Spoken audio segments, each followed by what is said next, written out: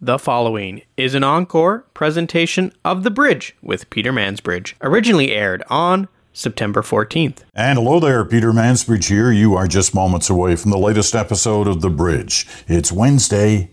You know what that means. It's Smoke, Mirrors, and the Truth with Bruce Anderson.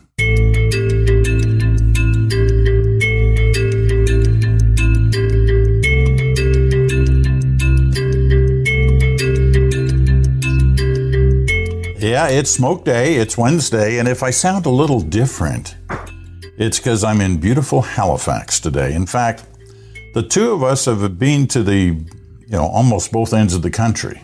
Not St. John's and Victoria, but Halifax and Vancouver this week. And it's great to get out of central Canada, even if it's just for a couple of days. And neither one of us have done that much traveling within the country since the pandemic, but how was Vancouver? The mountains still there? Oh, it was beautiful. It's such a beautiful city. There was a lot of smoke in the air, though, and I think that people there are worried and realizing that it may be a more permanent condition at this time of the year. So it was difficult to see that, but it was beautiful to be back in Vancouver. It's the first time I think I've been there since the pandemic, and as you know, Peter, I probably was there 200 times in the previous couple of decades. A lot of trips and not very many in the last bit. You know, we've both been overseas a couple of times since the pandemic started. But you're right about inside the country. It's peculiar for the two of us, both of whom through their variety of jobs that we have traveled this country from, small town to big city for decades. And we've gone 2.5, almost 3 years without that kind of travel and touching base with people. And the country's changed in those couple of years. Yeah, it has changed a lot. I think the dynamics of the work that I do has changed a lot, which is part of why I haven't traveled as much domestically. I think but also the people that I met with, and probably a lot of our listeners have this experience that they're in the offices 1, 2, maybe 3 days a week, and the downtown cores there's a different dynamic because there just isn't as much foot traffic, and nobody really knows whether or not that's going to change. So there's a sort of a general expectation that it will, but with no particular timeline and not a great deal of confidence that that's what's going to happen. It's just more of a, well, wouldn't it naturally? And ultimately, it sort of feels like it's going to come down to what kind of work people are doing as to whether or not they need to be in a common workspace. All right. Well, since the last time we talked, which was Friday on Good Talk, the Conservatives have made their decision. Pierre Poilievre is the leader, as was expected. And it's been an interesting first couple of days for Poilievre, and yesterday was no exception. He's made no bones about the fact throughout his campaign that he's no fan of the media. And he trotted out that line that was kind of a Trumpian line of the past few years. The media is the enemy. He brought that out again yesterday after what was a bit of a bizarre episode at his first media availability. That's what he called it. It ran about 10 or 11 minutes, most of which, I guess about 8 or 9 minutes of which was a statement on his part, both first in English, then in French. And then he took 2 questions, one in English, one in French, and that was it. But throughout certainly the first few minutes, there was an attempt by one of the journalists there, David Aiken from Global Television, to try and get a question in. And he was quite aggressive in trying to do that. I'll play you the first, minute of this appearance yesterday by Poilievre. Imagine he's walking into a Parliament Hill. I don't think it's a committee room. I think it's one of the hallways in the new area of Parliament. Well, not new. It's the temporary area of Parliament. Anyway, the main point is he goes up to a microphone and listen to how this plays out. You're not going to hear, very well the sound coming from Aiken, but you're going to certainly get the understanding of what was going on. Here it is. Merci beaucoup d'être revenu aujourd'hui. Thank you very much for coming. I appreciate that. Thank you very much. I appreciate it. Appreciate your presence here today. Before I begin, let me just say that thank you very much. I'm being heckled here by. Thank you very much for your congratulation.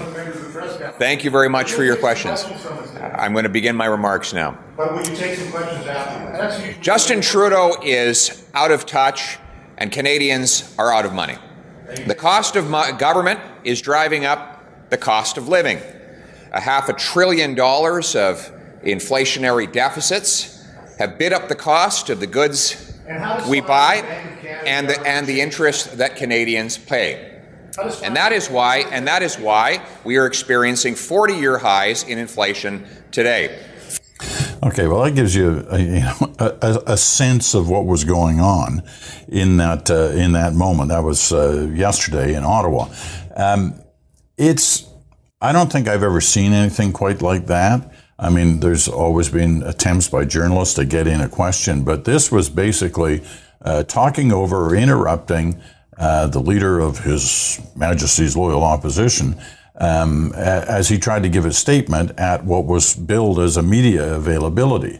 Now, there is a unease on the part of journalists who have not had the opportunity, with I think very few exceptions in the last 6 months, to question, challenge the assumptions made on the part of statements by Pierre Poilievre. They haven't had that opportunity, and they've been anxious to get it. And clearly, Akin, for one, yesterday was not willing to let Poilievre kind of steamroll through a statement and then disappear. So he was challenging him. It didn't go well for either, and by the end of the day, Akin was apologizing to Poilievre. Poilievre was doing the media is the enemy line, which appeals to his base, and I think he was even trotting it out as a fundraising element last night within the Conservative Party, which always media bashing always works well as a fundraiser, especially for Conservatives. Anyway, I haven't seen anything like that. Bruce, what about you? Well, I think that it was a really interesting thing for us to observe, and it is a good thing for us to talk about and analyze. There was a lot of smoke in Ottawa yesterday, and not, and there's some important conversations that everybody needs to have. I think the first thing that occurs to me is that if you didn't know anything about the prior months of how Pierre Poilievre was approaching his political career and his ascendancy to the leadership, then, and all you heard was the beginning of that news conference, you'd think, well, that journalist didn't really, probably should have let him get his statement out before asking the questions.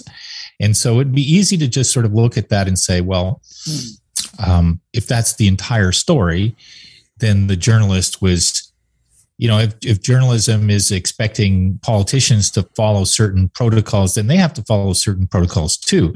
However, I think the backdrop for it is such an entirely controlled effort by Pierre Poilievre that he didn't want to debate his opponents. He didn't want to submit to a lot of media scrutiny during his leadership race, that he did attack journalists who were critical of him or critical of his campaign in some way, including a journalist from Global News, the organization that David Akin works for.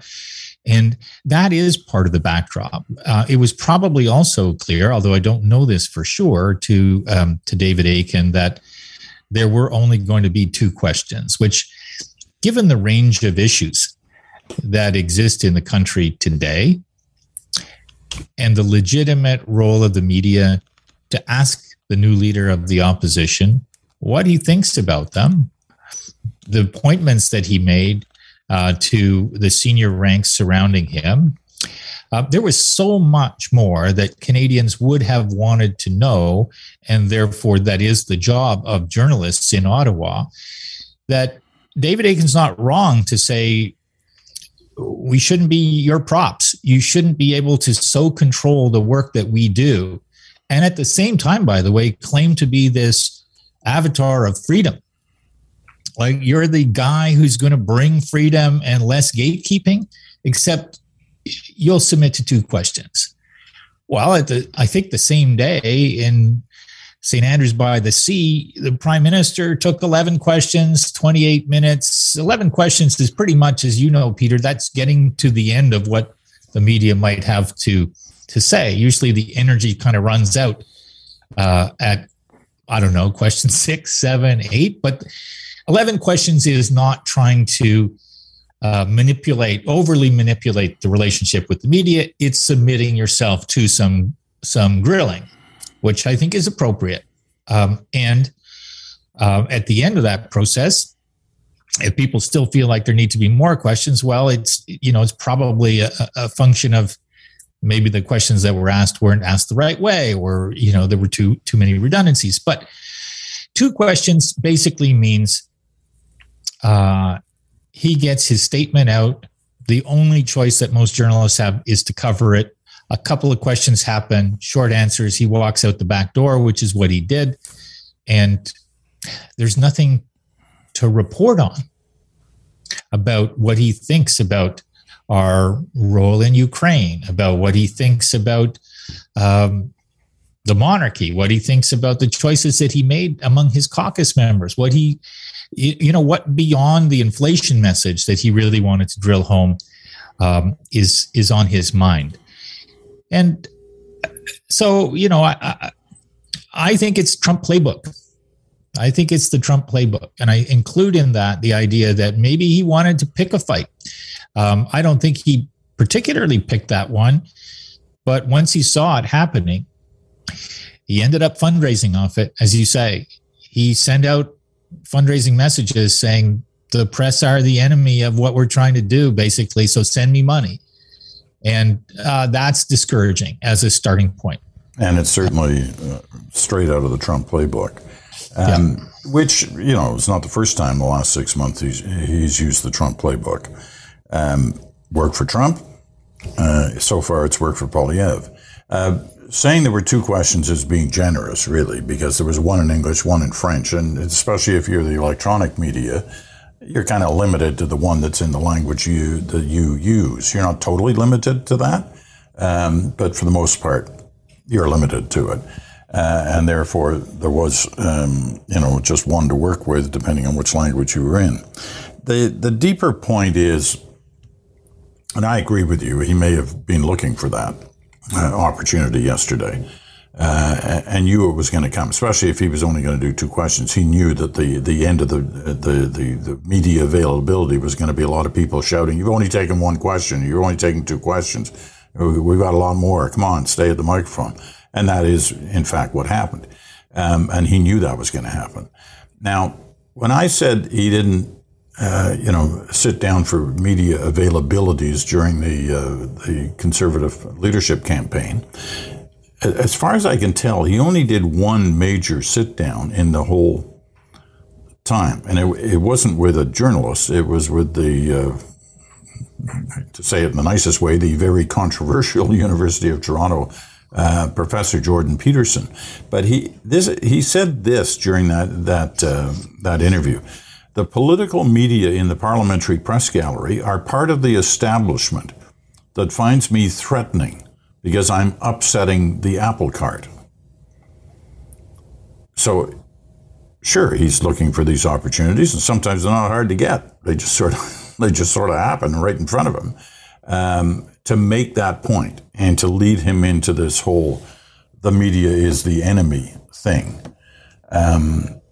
which is a popular phrase to use among a significant number of Canadians. Not the majority, not even close to the majority, I don't think. But there is an increasing number of Canadians who feel that there's something missing in what their media is doing for them. Now, whether they think they're the enemy or not, I think that may be a stretch. But he's playing to something that works for him in attacking the media.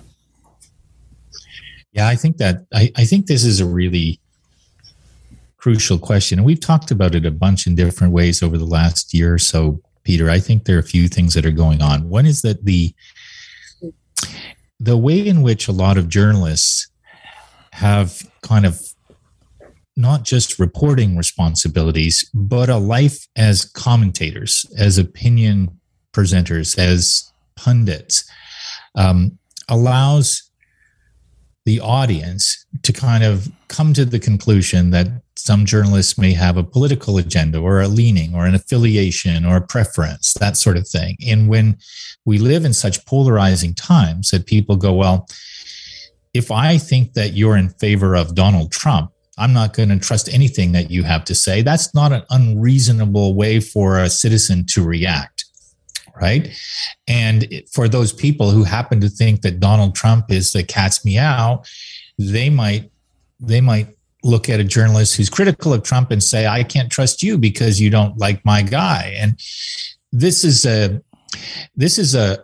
direction that we've seen developing for a long time. Once you start putting journalists on Twitter or allowing journalists to express their political observations, let me put it that way, on Twitter, you're inviting that kind of interpretation by the public. And this is when it becomes a bit of a challenge, is that the weaponization of social media for partisan means, if you get a politician who says, if I irritate, I raise more money. If I irritate, I draw bigger crowds. Now, I happen to think that Pierre Poilievre is the best at irritating that we've ever seen in our lifetime in politics. It didn't used to be a criteria that you would be looking for. How can we find a leader who's super irritating?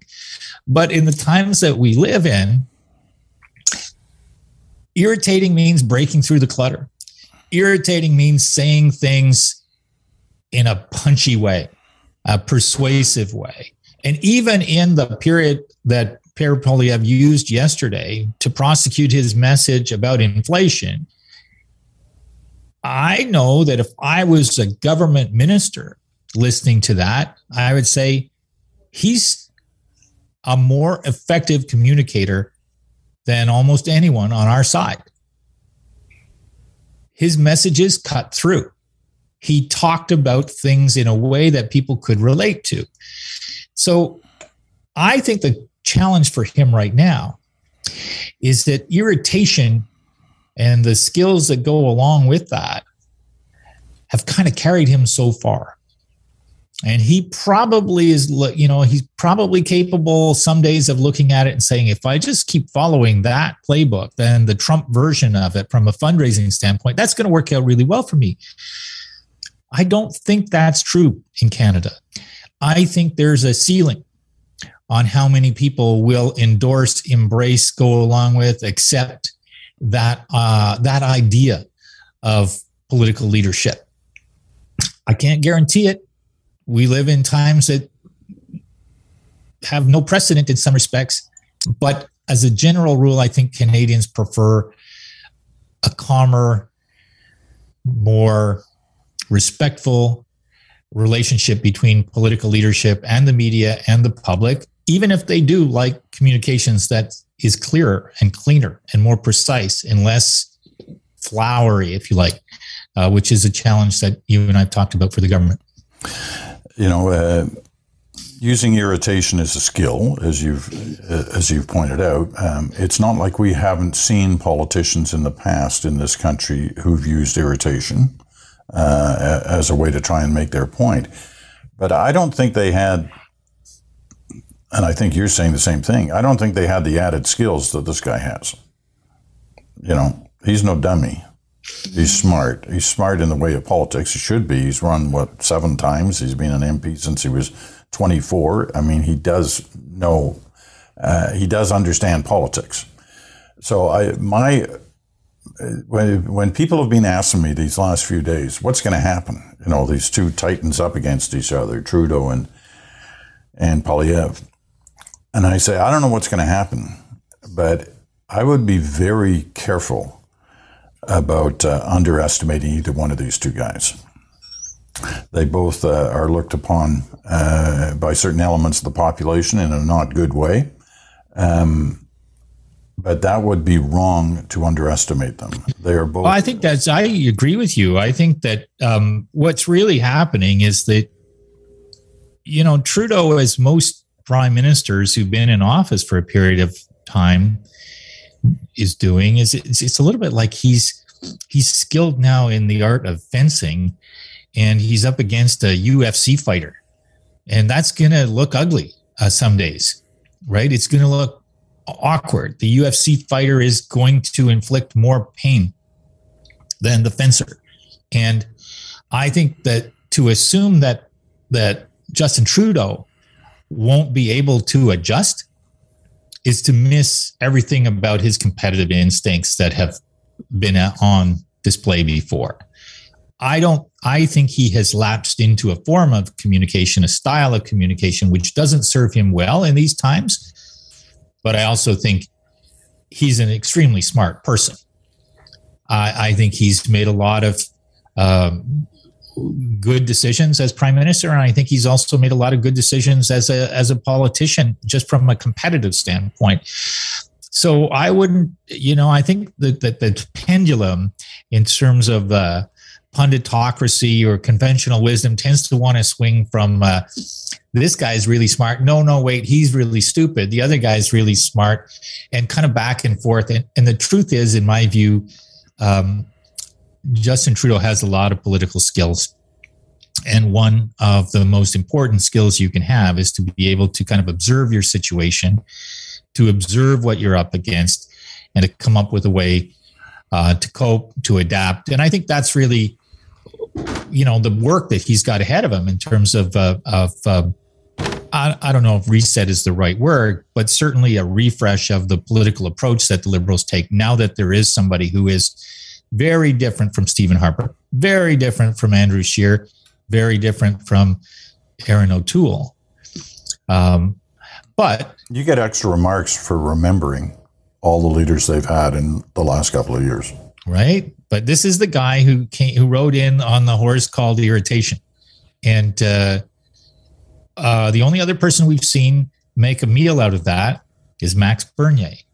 And Max makes his living doing that, but he didn't build a bigger party.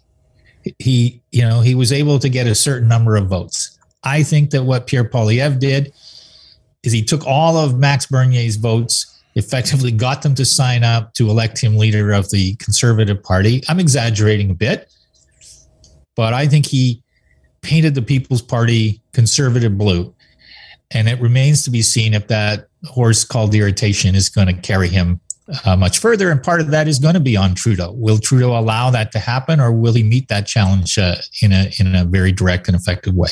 Okay. I mean, one last question on this issue, and that is whether or not history tells us that you can win by making the media the enemy. Can you win without the media? Can you win by ignoring sit-down interviews, by ignoring media availabilities, by ignoring scrums and questions shouted from the media? Can you win in today's age without that? Absolutely. Yeah, absolutely you can. I think I don't say that feeling good about it. But I also feel that there are two dimensions to that. One is how much the media matter to how many voters anymore, just in the terms of how people accumulate their information and develop their opinions. And the trend line on that is pretty bleak. What we see in our research is that a lot more people develop their opinions based on what they hear from their friends and their acquaintances and their peer group and their social media friends and followers than develop their opinions based on what they read columnists write. People like you and I and a lot of folks in elected politics and the organizers of parties, we all consume a lot of commentary, professional commentary, journalistic commentary, but we're a bit of an anomaly. We're not reflective of the broader public. When we do that, we overconsume that kind of information, that kind of commentary, and the public underconsumes it. And really what we're talking about is a third of the public pays attention to politics and will vote. And that's the third that pays some attention to the media. And most of that third already have their kind of opinions and their favorites and their preferences. And we can observe what they're thinking. A third won't vote, won't pay attention. It's that middle third that your question really pertains to. And are those people going to vote? Yes. Are they going to consume a lot of information? No. Are they going to end up consuming a little bit of information in the course of an election campaign? Yes. What is that going to look like? Is it going to be reading a daily newspaper? Probably not. Is it watching a nightly news TV program? Sorry to say, definitely not. It is going to be stuff on Facebook, stuff that they kind of hear from friends and fellows that they work with or people that they work with. It's going to be that kind of thing. And it'll be more likely to be marked by some sort of an event, some sort of a disruption, something that happened that became newsworthy. And now the default has always been a debate.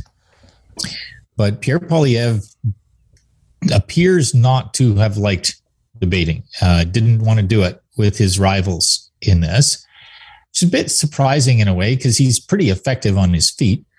I don't know whether or not he's going to take the same approach in an election against Trudeau. Is he going to want to avoid debates or is he going to want to have debates?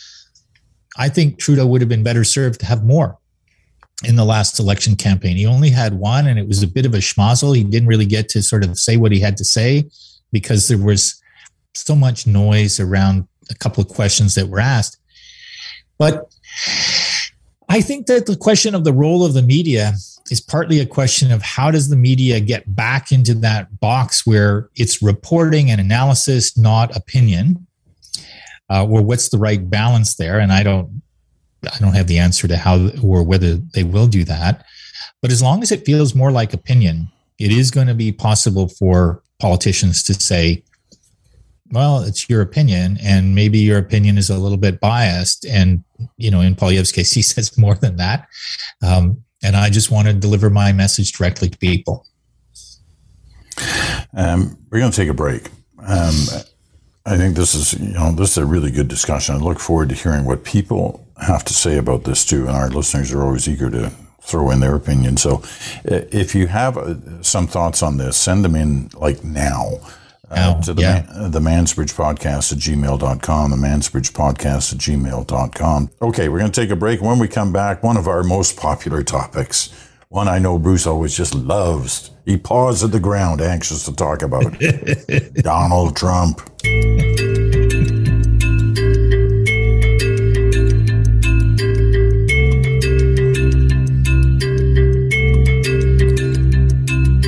And welcome back. Peter Mansbridge here in Halifax on this day. This, in a way, relates to the first half of Smoke, Mirrors, and the Truth today, which is the questions about the media and how it handles, important issues and how it handles interviews.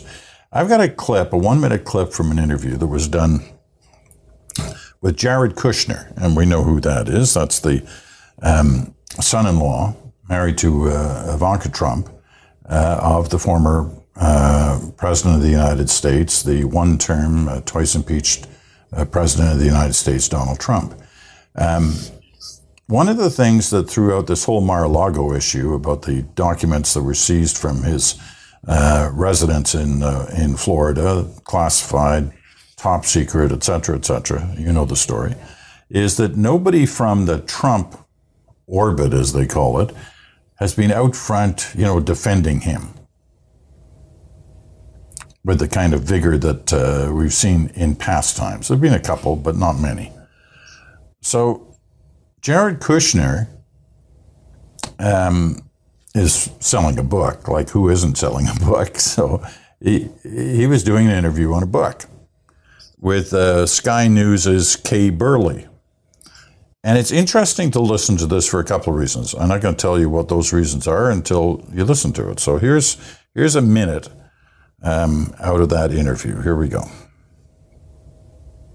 is shattered there, very tranquil place for the family, peace shattered by an FBI raid. Why did the president take home top secret documents? You have to ask him that question. But, what I will say is if you look at my book, you'll see that he was under constant attack. But he took top secret documents home, potentially risking the security of the United States. Yeah, I think that it's something that, again, this seems like it's an issue of paperwork that should have been able to be worked out between DOJ and him. I don't know what he took or what he didn't take, but I think right now we're relying on leaks to the media, which is the same thing. We've seen the photograph, haven't we, where it says top secret? Yeah, like I said, I've seen a lot of allegations made by the media over my 4 years that turned out not to be true. So I think that this whole thing is actually elevated. So the fact that we've seen photographs that say top secret document, we should wait and see whether or not they were, even though we're being told by the FBI that they were. Yeah, like I said, I go into my book the accusations that were made of Trump. If you could answer that question. Yeah, I mean, first of all, he was the president of the United States. He had the highest clearance in the world. So I don't know if this may be a paperwork issue. This may be, I don't know. Like I said, I haven't been involved in the details of it. Well, full marks to Kay Burley because she didn't let him get away with too much. Although I'll say this, 1 minute, and he manages to plug his book twice in an interview about his father-in-law's, basically stealing. I don't think there's any way to talk about it. Top secret documents out of the White House and taking them to his private home in Florida. Now, my question about this is not about the particulars of the details or how he flogged his book in the middle of this interview, which, of course, is what his book publisher wants him to do, no matter what the interview is about. Mention the book. Right? Well, he certainly did that. My question's about the power of the lie, right? Don't tell me he doesn't have some idea what was going on there. The guy was the most senior player inside the White House, and I assume he still has a relationship with his father-in-law, although some people, the conspiracy theorists on the opposite side of the QAnon group are convinced that it was this guy, the son-in-law, who has been leaking some of the details. I don't know whether that's true. Somehow doubt it. But nevertheless, it goes back to this issue of power of the lie and whether or not you can just keep saying it, as Trump believes, and eventually people will believe it. Yeah. So when I watched this thing 2 or 3 times. I was on a long flight and the Wi-Fi was good. So I watched it a couple of times because I thought, well, it is kind of a masterclass by that journalist to just keep on sort of saying, well, but let me just stop you there and ask this question again.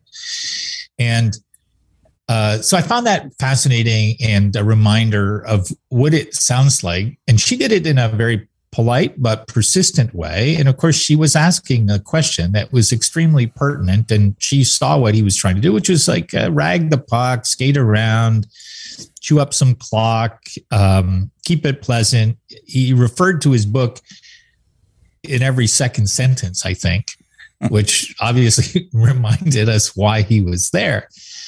But I was also, I was listening to it thinking, okay, Donald Trump, and I think everybody's out to get me, maybe him too.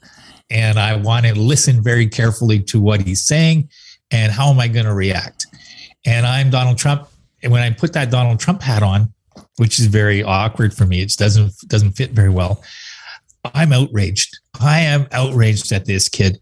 I'm watching him and I'm going, he never said that, I made peace with North Korea. He never said that, I signed a deal in the Middle East. He never said how I made the economy better than it's ever been. He never told people all the things that I did. Instead, and he never said I was entitled to those documents because I had declassified them, and everybody just, go about your business and leave this man alone. He's a brilliant genius who should be our president again. None of that was on offer from Jared. What was on offer was, I don't know. Now, you could say that he was given legal advice because maybe he does know, and he doesn't want to get caught up in this obstruction of justice question, which is swirling around all of them. But he could have said, I don't know about that, but also here's some reasons to admire Donald Trump, which he didn't do. So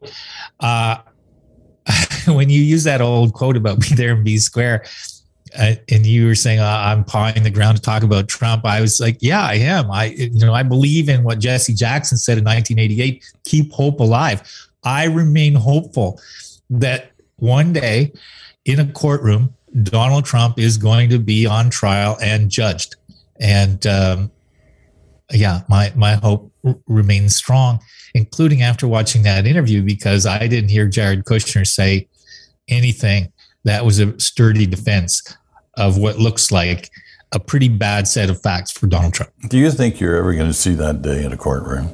I do. Keep hope alive, Pete. You got to. When the Mar-a-Lago, listen, all the way through January 6th, the hearings, I assumed that's the way it was leading. It never got there, at least hasn't got there yet. Now Mar-a-Lago starts off with a bang. You figure the next thing you're going to do is see him in an orange jumpsuit.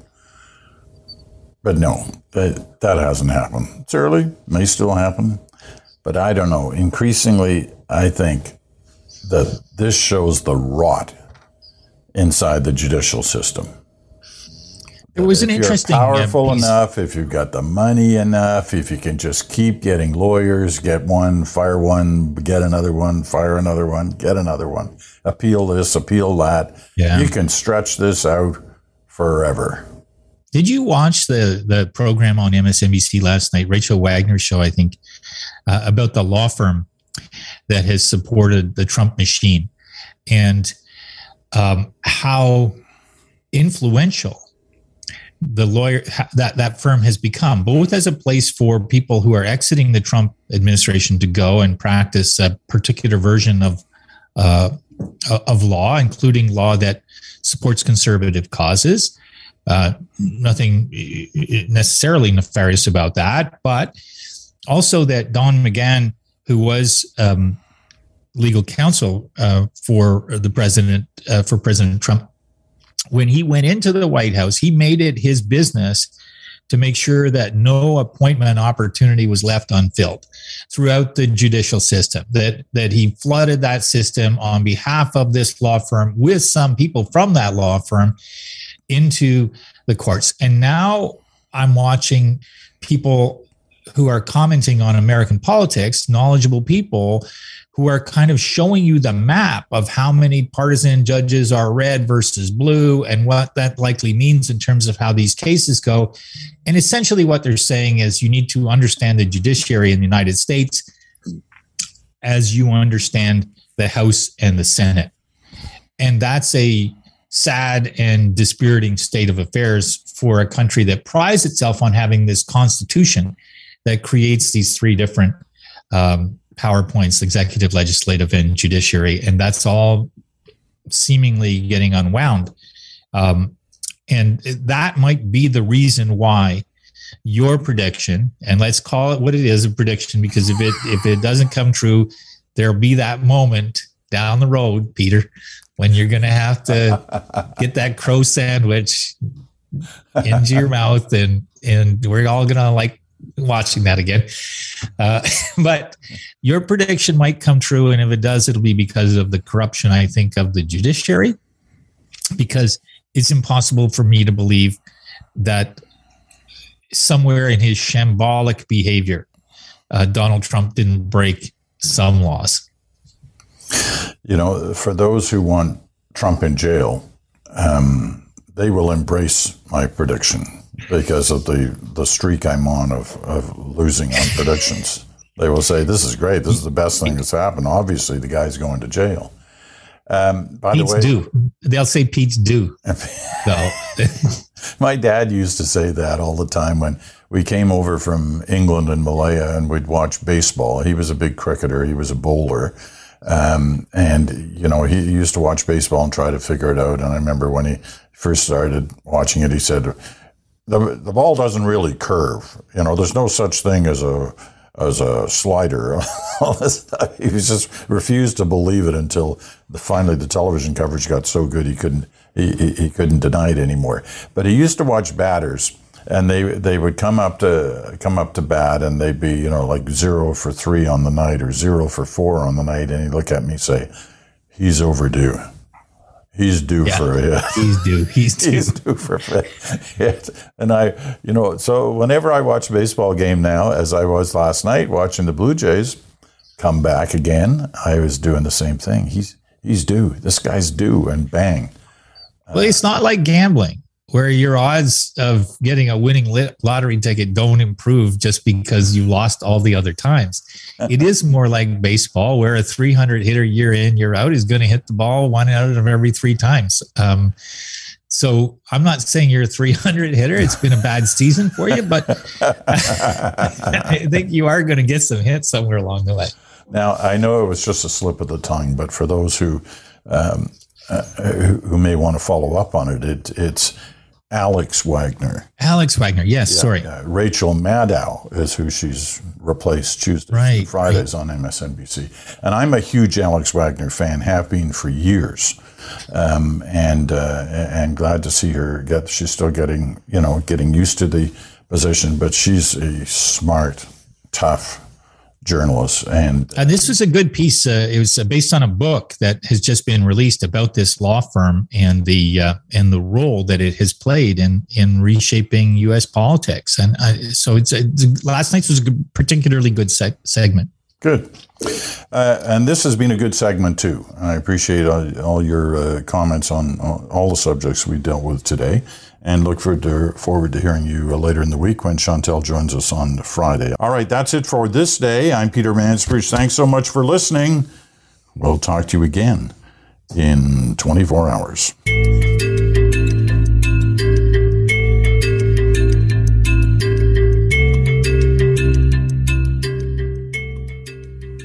You've been listening to an encore presentation of The Bridge with Peter Mansbridge, originally aired on September 14th.